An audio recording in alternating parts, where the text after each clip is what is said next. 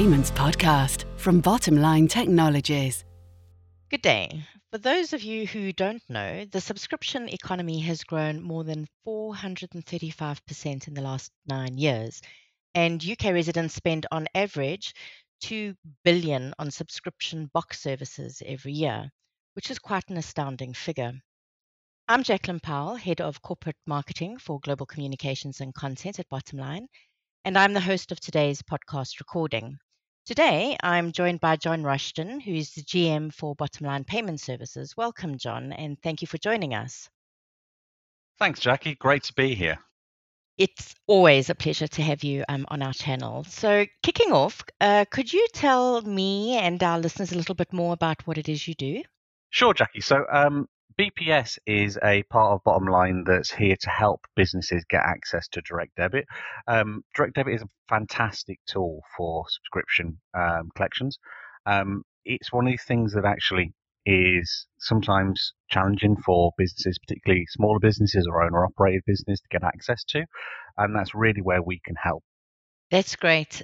So, Jon, do you think it's then time for every business to start considering a subscription model? Partially, I think the thing I would say is subscription models are fantastic, and certainly as you roll forward across the years, a lot of businesses will have an element of subscription in their business model, but it's not universal. I think it's not actually applicable to every type of business or every type of transaction. It's about a blend for me, and it's something that you've got to consider, but there are considerations about how you implement subscription models and integrate those into your business models. For sure, I hear what you're saying. So, what kind of considerations are we talking about here? So it's a really interesting one. So it can be actually quite complex. There's an inherent balance to get a subscription model right. I think there are some pitfalls that you need to watch out for, particularly around legislation or regulation and who you deal with as your primary focus of your business. And that actually reminds me, I'm going to talk a bit about this, but just a quick disclaimer. This podcast is my opinions, so it's for general information purposes only. I'm not a lawyer, I'm not a scheme operator, and I'm certainly not a regulator. So I've got lots of experience, 20 plus years in dealing in this space and helping lots of businesses get access. And we're going to talk a bit about subscription models, but this isn't legal advice. It's not a substitute for legal advice, but it is my views. So I think the thing that I would say is the basic premise of a subscription model is that your business gets a more constant stream of revenue, and generally that stream of revenue is greater than a one-time purchase, a non-recurring model. So where people just come in and buy things on occasion. You'll hear a term if you look in the industry about average customer lifetime value. So this is a lovely acronym that means that the total amount you get from your customer is greater in a subscription model than you would see in other models. Yeah, and the customer additional value, well, that could be perceived. That could be them bringing you more custom. That could be them recommending to other people. That could be customer loyalty. It could be a number of things, or it could be quantified. It could be just hard cash. They're bringing you hard cash. But for me, it's that balance. What I mean when I say is it's all about that win-win. There's something in it for you. You get more, and there's something in it for the customer in that they feel like they're getting more. That's the secret of these models, that win-win. That certainly sounds hugely attractive, and I love the idea of win-win. But do you think you could explain a little on what you mean by win-win in this context? Yeah, sure. So it's probably best explained with a few examples. I love analogies and examples, and without naming names, there's a great example in the industry about an aircraft engine manufacturer many years ago who looked at their business. So their business was selling jet engines to stick on airplanes. When you buy an airplane, you typically buy the engine separately because you have a preference for the type of engines that you put on your airplane if you're a commercial airline operator. And they were doing well. They're world-leading engine manufacturer, and they were selling lots of these engines in big boxes to these aircraft operators.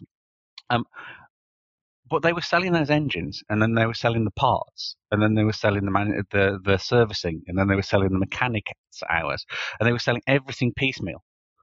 So they actually took a huge step, and it was a really step change for them, which is actually they moved their model to a subscription model. So they actually said to the airlines, because they recognized that managing all of this complexity around their engines is complex, they said, we're going to move to a model where we're going to charge you based on how many hours of flying you want. So we're not going to sell you an engine. We're not going to sell you lots of parts. We're not going to sell you mechanics and service plans and everything else. We're going to sell you hours of flying. Now, this is interesting because it's simpler because it's a B2B model. They're selling to firms and they absolutely understood their costs. Yeah. But the win-win was for them.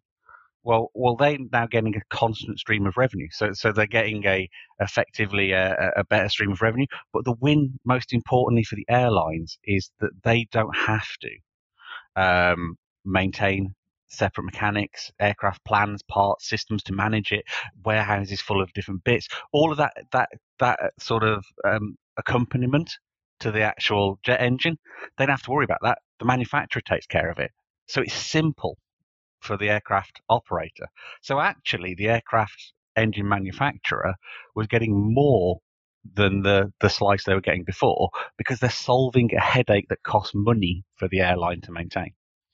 That's the win-win. Win for the manufacturer, win for the airline operator. And it's the same in other industries. So outside of the big jet engines, box delivery companies. Yeah, so you've seen these meal boxes, food boxes, golf boxes, whatever else. Particularly things like food boxes, the win-win is time and cost. So what you're saving is actually the delivery box is delivering a pre-packaged meal selection. It's taking out the element of planning, the time, not all of the prep, but taking out a lot of the shopping and the going shops, everything else. So the win-win is that you're having to put less into actually preparing those meals. So the win for the consumer is that they get something that's simple, and the win for the box delivery companies, they're getting more money. They're getting more than it would cost somebody to go out to the shops because it's saving the time and energy. It's the same in lots of other verticals. So cinema passes. Now this is a tricky one because there's a balance of making it profitable for both parties. But movie passes, right? Instead of going to the cinema and paying, once, twice, three times a month when you go to the cinema, now that we're allowed to go back to the cinema, movie passes, subscriptions, pay £30 a month and see as many movies as you like. It's a win-win because in the rounds, and this is a scale model, most people might only go and see a movie once, twice a month. So paying £30 a month to see unlimited movies, well, it's great because the perception for the customer, and that's the most important thing, is they can see unlimited movies. They might actually only go twice a month. And so the win-win balance there is the consumer thinks they're getting unlimited. The actual cinema chain is getting slightly more revenue than they would from the one or two visits a month that most people actually do on average. Does that make sense? Absolutely. And I know I'm one of the box delivery people for food, and I'd certainly see the benefit in that. So, yes, thanks for outlining that, John. So it's really for the businesses then, it's all about more regular or increased revenue for them, is it not? Well, kind of, but I think I'd say it's only when you get that value equation right. It's back to this balance. So done right, it can, yes, increase revenue. It can increase customer retention, so how long a customer stays with you, and it can actually turn them into an attractor because they feel like they're getting more for their money. So they'll tell other people. So actually, it starts to spiral. You start to get that growth phase, but yeah, it has to be done right. There has to be that balance. It can't be all tipped in your favor, because the customer will feel exploited, and it can't be all in their favor because, frankly, your business model is wrong there, and you will go bust, frankly. So I think that thing is important, that balance. So done wrong, I think the thing I would say, it actually almost makes the customer feel like, I call it like a money shake, like they're just there to be sipped on by the company. The best example I can give you is something imaginary, right? So imagine I've got a new product. So I've invented a internet-enabled padlock, let me say, for locking up your bike, your van, your garage, important goods to you. It's brilliant, right? So you can unlock it from your smartphone if somebody else needs to get access to it. Brilliant idea, right? So I've invented these. But what I've decided is I'm going to sell the lock, but I'm going to have a care subscription on top of it. Yeah, so I'm going to charge £2 a month for lock maintenance.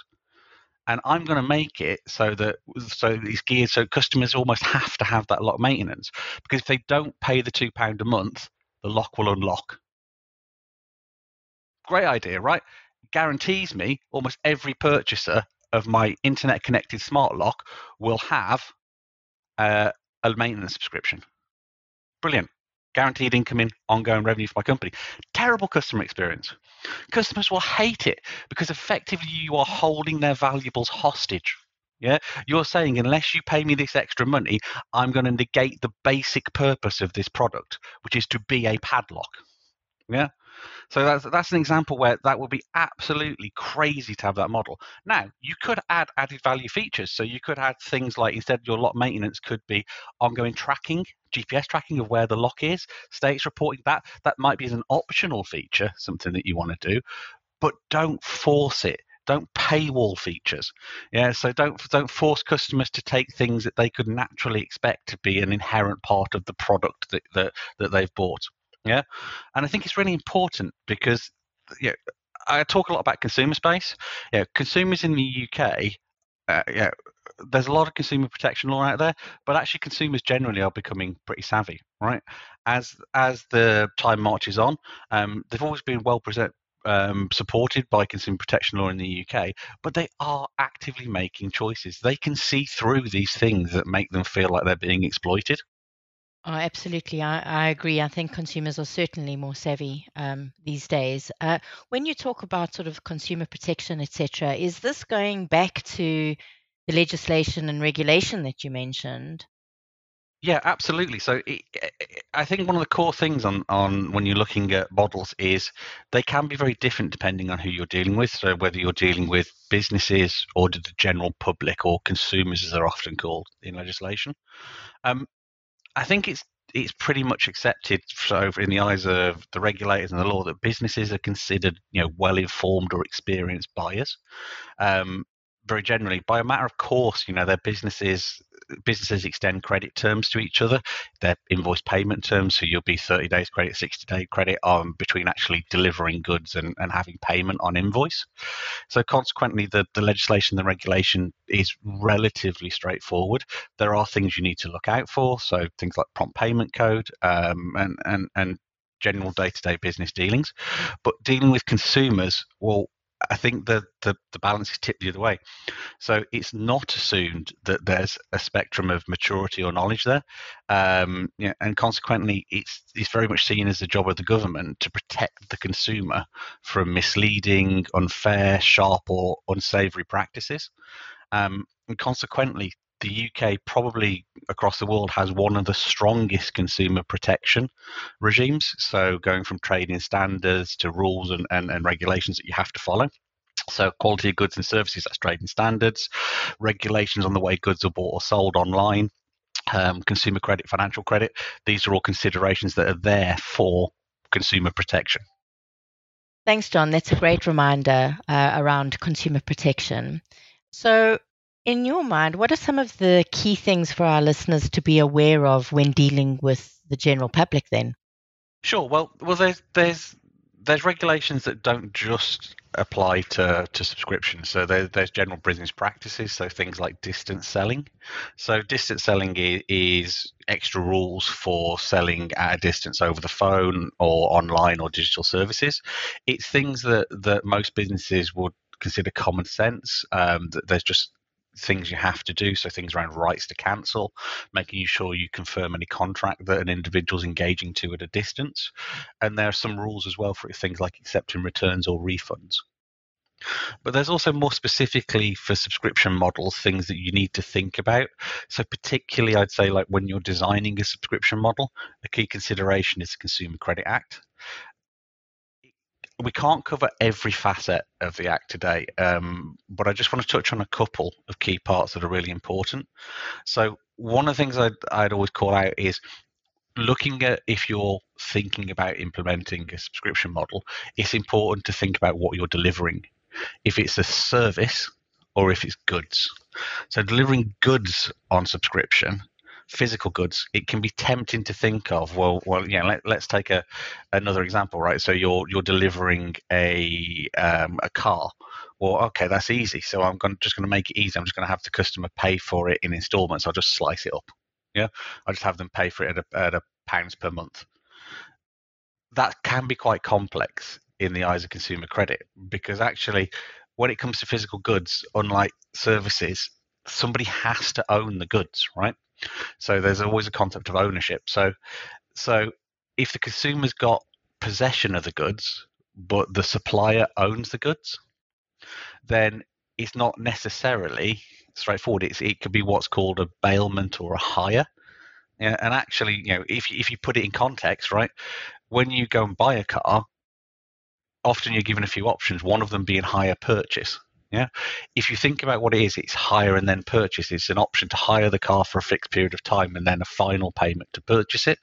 If you look at who you're buying it from when you buy a car on hire purchase, it's from generally an affiliated financial services company. So you'll have the car manufacturer, and then you'll sign an HP agreement with the whatever the car manufacturer is, financial services arm.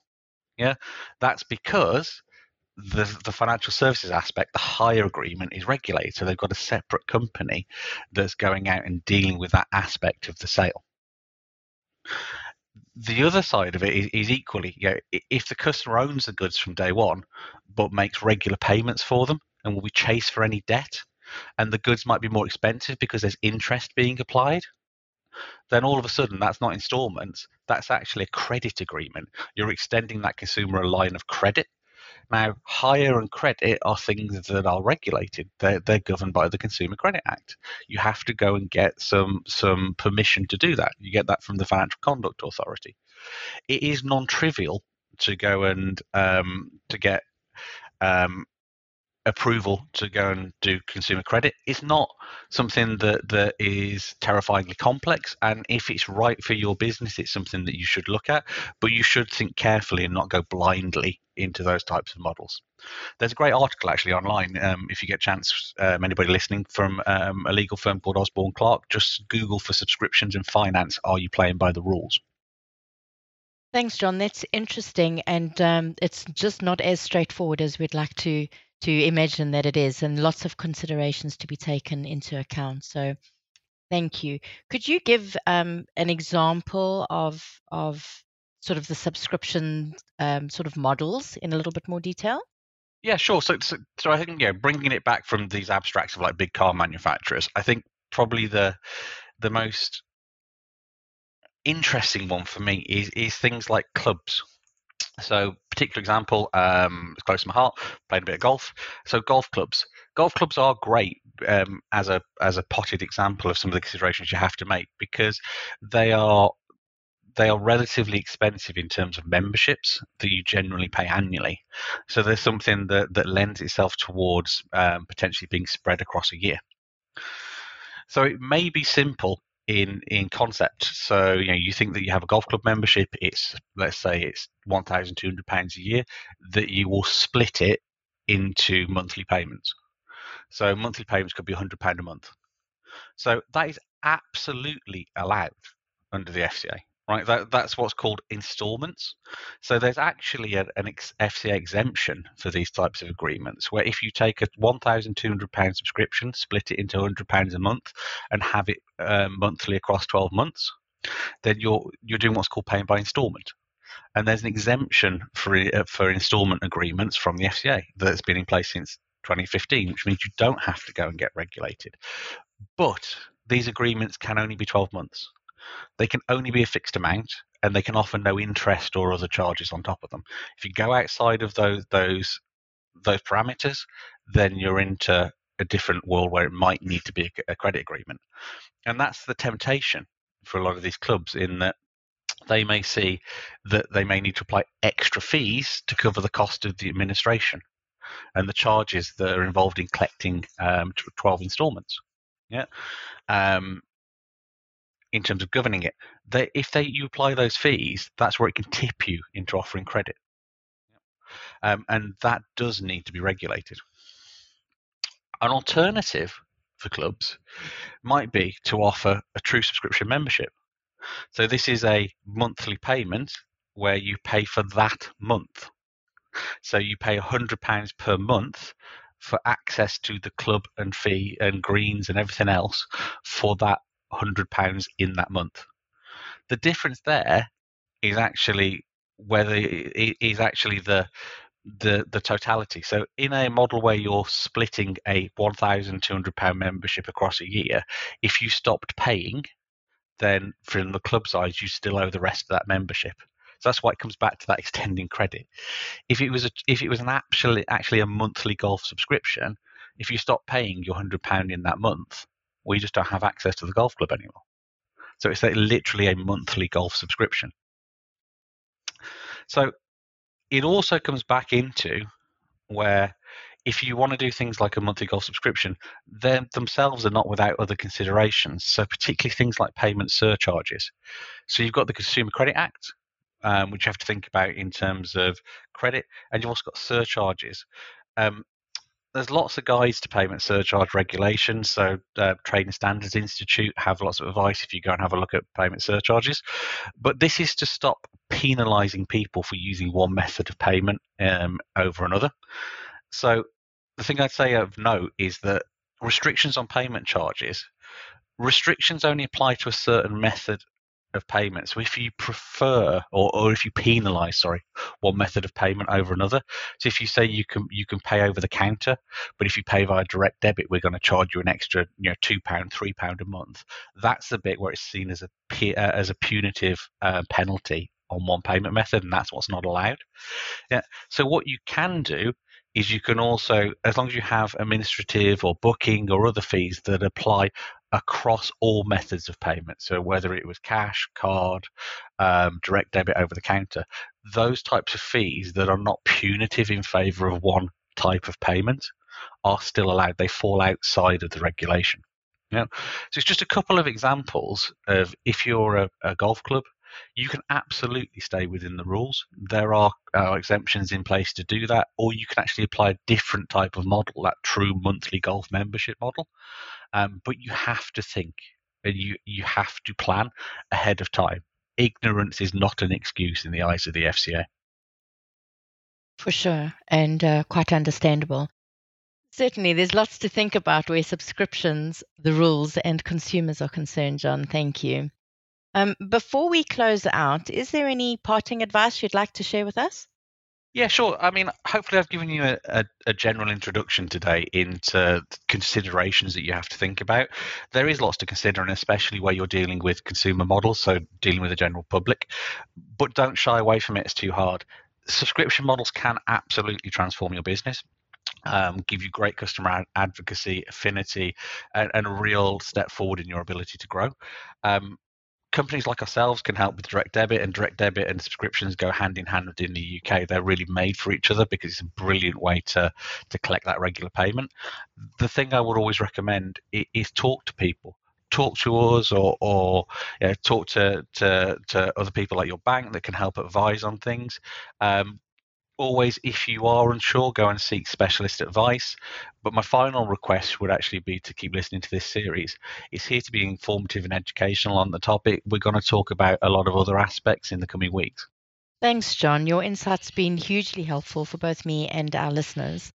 Thank you for joining us today. Thank you, Jackie. Thank you for having us. Unfortunately, that's all we have time for today. But if you need any advice or guidance, as John says, please get in touch with us or visit our website. For now, it's goodbye, and we'll see you next time.